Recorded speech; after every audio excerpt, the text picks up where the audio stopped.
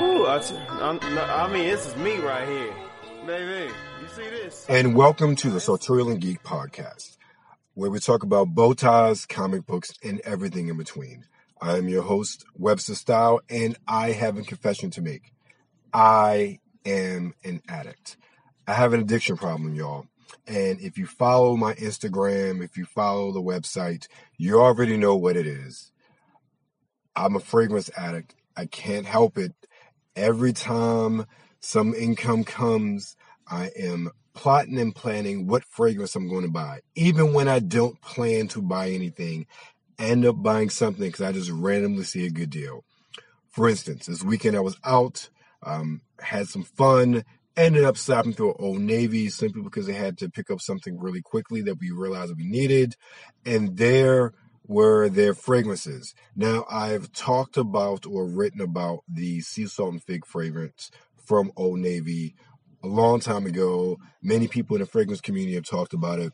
It is a great cologne, perfume. Is really unisex for the price. And I have always been kind of interested in the rest of the selection, particularly their men's selection. However, when I've smelled many of them in the past, I wasn't too impressed. Even at a $12.99 price point, it's still not anything that enticed me, especially considering what you can get from the discounters for that sort of price point, or maybe a little bit more. So I never really wanted to buy it. So I was standing in checkout in this occasion after getting my items that I was purchasing, and I noticed that several of the Atlas colognes were discounted to $6.99. Now, they all look like they may have been testers or people were using them when they weren't supposed to, and I figured, okay, half price, let me give it a smell. I smelled it, and I absolutely loved it. It wasn't synthetic smelling at all. It was very refreshing. The notes were basil, black pepper, and Atlas cedar.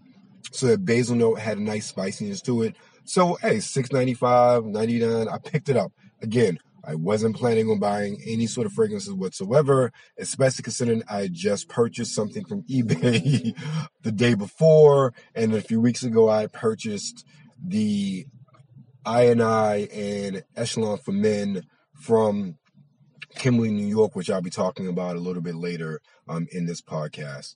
So I purchased it, I sprayed it on the back of my hand just to test out, and I was really impressed with Atlas from Old Navy. And it is definitely something I can see wearing more so in the spring, maybe even in the summer. It does have a great duration, especially for being an eau de cologne. In the wintertime, I'm actually wearing it today as I'm recording this. This is probably my first time wearing it in a work day, in a work setting, so I've gone back and forth with it. I wore it just on the back of my hand. I wore it just around the house now. I've worn it in a work day, and I sprayed it about a good 10 hours ago, and it's still a very pronounced skin set, so I have to say I'm impressed with Old Navy Atlas cologne. So yeah, I have a problem, and even with next pay, I am thinking about what bottle or what company, in this case, that I want to support, because there are a couple of companies that I have slated that I want to support over the next couple of months when it comes to small houses, companies that I've interacted with over the years that I want to use my own hard-earned dollars to support, much like I did with Kimberly Fragrance. Now I'll get back to Echelon in a few minutes. Definitely want to spend a little bit more time talking about how wonderful that fragrance is. But one of the things that I'm not so much addicted to, but I've always been passionate about is video games. If you've listened to this podcast and the other two episodes and even followed me on social media, you know that I may not be an avid gamer, nowhere near like I used to be. However, I'm still very much a video game enthusiast. And there is one game that literally, when the announcement came, I would have screamed like a baby if my spouse wasn't on a business call in the other room. This past June, at the Electronic Entertainment Expo, E3, Microsoft and Sega announced that Phantasy Star Online 2 was coming to the West. And my reaction literally was I was screaming like a child in my head But of course, my spouse is on the phone, so I couldn't be rude and interrupt her. However, I absolutely adore Phantasy Star Online 1. I had a Dreamcast. I bought it launch day. I remember vividly sitting in the room with my dial-up modem attached on Phantasy Star Online 1, playing it with friends, some of my frat brothers and whatnot, and playing it for hours on end. Then ultimately, when it was ported to the Xbox, Phantasy Star Online Episode 1 and 2, I loved that and played death out of that, both online and single player. So when they announced this game, and this game I believe came out in 2012 in Asia. Now, mind you, the original Phantasy Star, I think originally came out 2000, 2001. So literally, I have been waiting 20 years just about to play the sequel to this game. So I say all this to say a week or so ago, maybe 2, 3 by this point, Sega had a closed beta for Phantasy Star Online 2. And they were totally not prepared for the onslaught of people trying to log on as soon as at 8 o'clock time hit. And it was glorious and sad at the same time.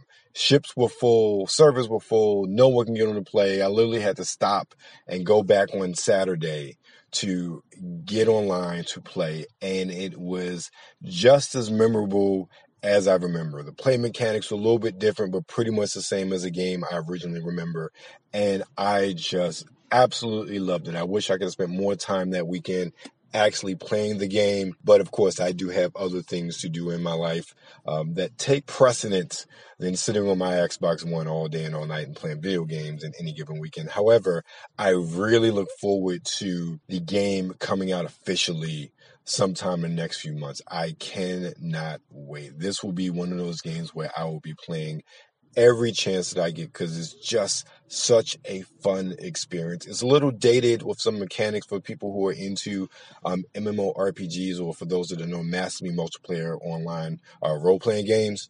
But it was just like when I played the Dreamcast, and that is exactly what I wanted. And I cannot wait to really rejoin with some of my old friends that I've been still in contact with from my Dreamcast days on PSO2, in addition to new friends just from people I've talked to on Twitter and whatnot over the past couple of weeks when we were all lamenting about the status of the servers when we all tried to log on that initial night. So I was really blown away, really impressed with, once everything was running, how smooth it was, and just I was playing Phantasy Star Online 2. It's 2020, and there are very few games that I get excited for, and this is one of those games that I really was excited for, really did not disappoint me, and I cannot wait to download it when the official release comes out. Now let me get back to my addiction here.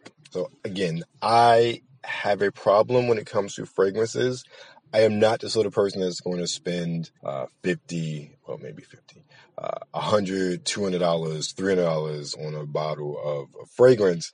I'm sorry, I have other things that I have to spend my money on, and my family would kill me if I ever did something like that. However, I will purchase when I can, and one of the items that I've purchased recently is Echelon from Kimberly, New York, or by Kimberly, New York. And it is very much, everything is advertised. It is advertised as an intoxicantly attractive and refined fragrance. And it opens with subtly sweet anise and dries down to a robust woodsy and long-lasting mahogany sillage. That's exactly what it is. It is exactly as advertised. It has top notes of orange zest and spicy anise. It has middle notes of black peppercorn and musk, and base notes of leather and mahogany. It is very much a masculine scent. And one of the things that really takes you back is it is an EDP, or eau de parfum. So oils are very strong, but it does not really, it's not a loud fragrance. It does not project. You know, you're putting on your Dior Sauvages, things of that nature. You're going to get projection. You're going to get someone to smell it, maybe not 4 or 5 feet, but 2 to 3 feet away, maybe if you're at best. However, this is very much it settles on your skin.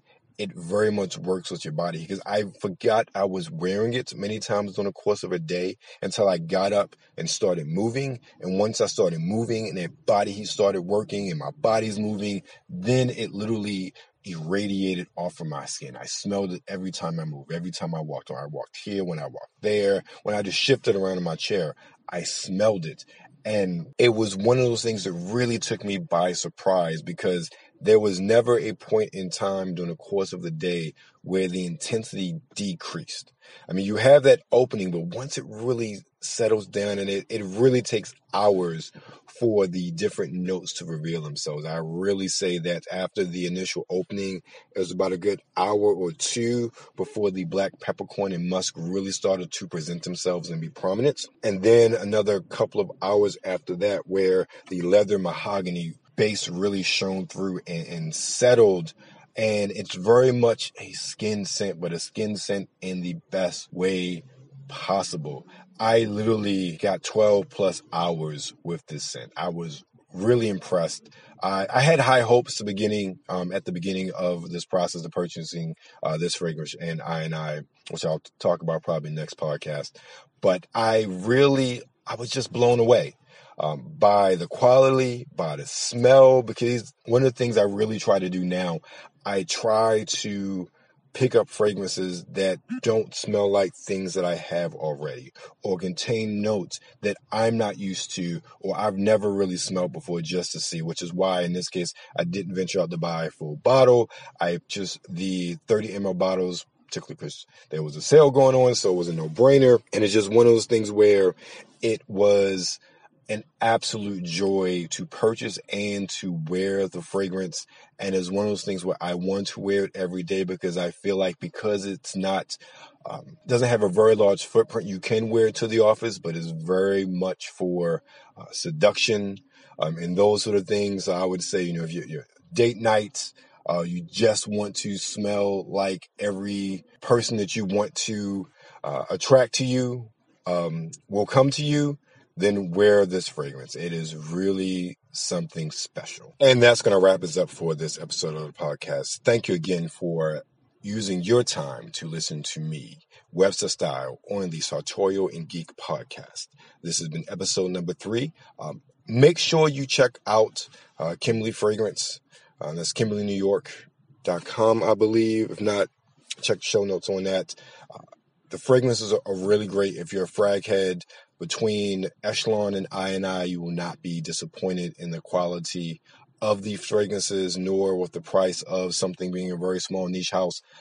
For as far as niche is concerned, it is very affordable in that regard.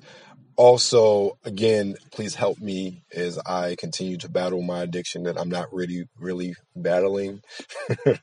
It's wonderful to have hobbies, and this has really become my hobby. Just collecting fragrances was really fun, and also just gaming as well is something I'll probably never stop doing. I've grown up with a joystick in my hand, and all of these decades later, I don't plan on stopping. So thank you for joining me on this journey. Be sure to catch us on all social media platforms at Webster Style, Twitter and Instagram, and we're Webster Style Magazine on Facebook. Also, you can find us at Sartorial and Geek on Instagram as well. Find us at websterstyle.com or sartorialandgeek.com.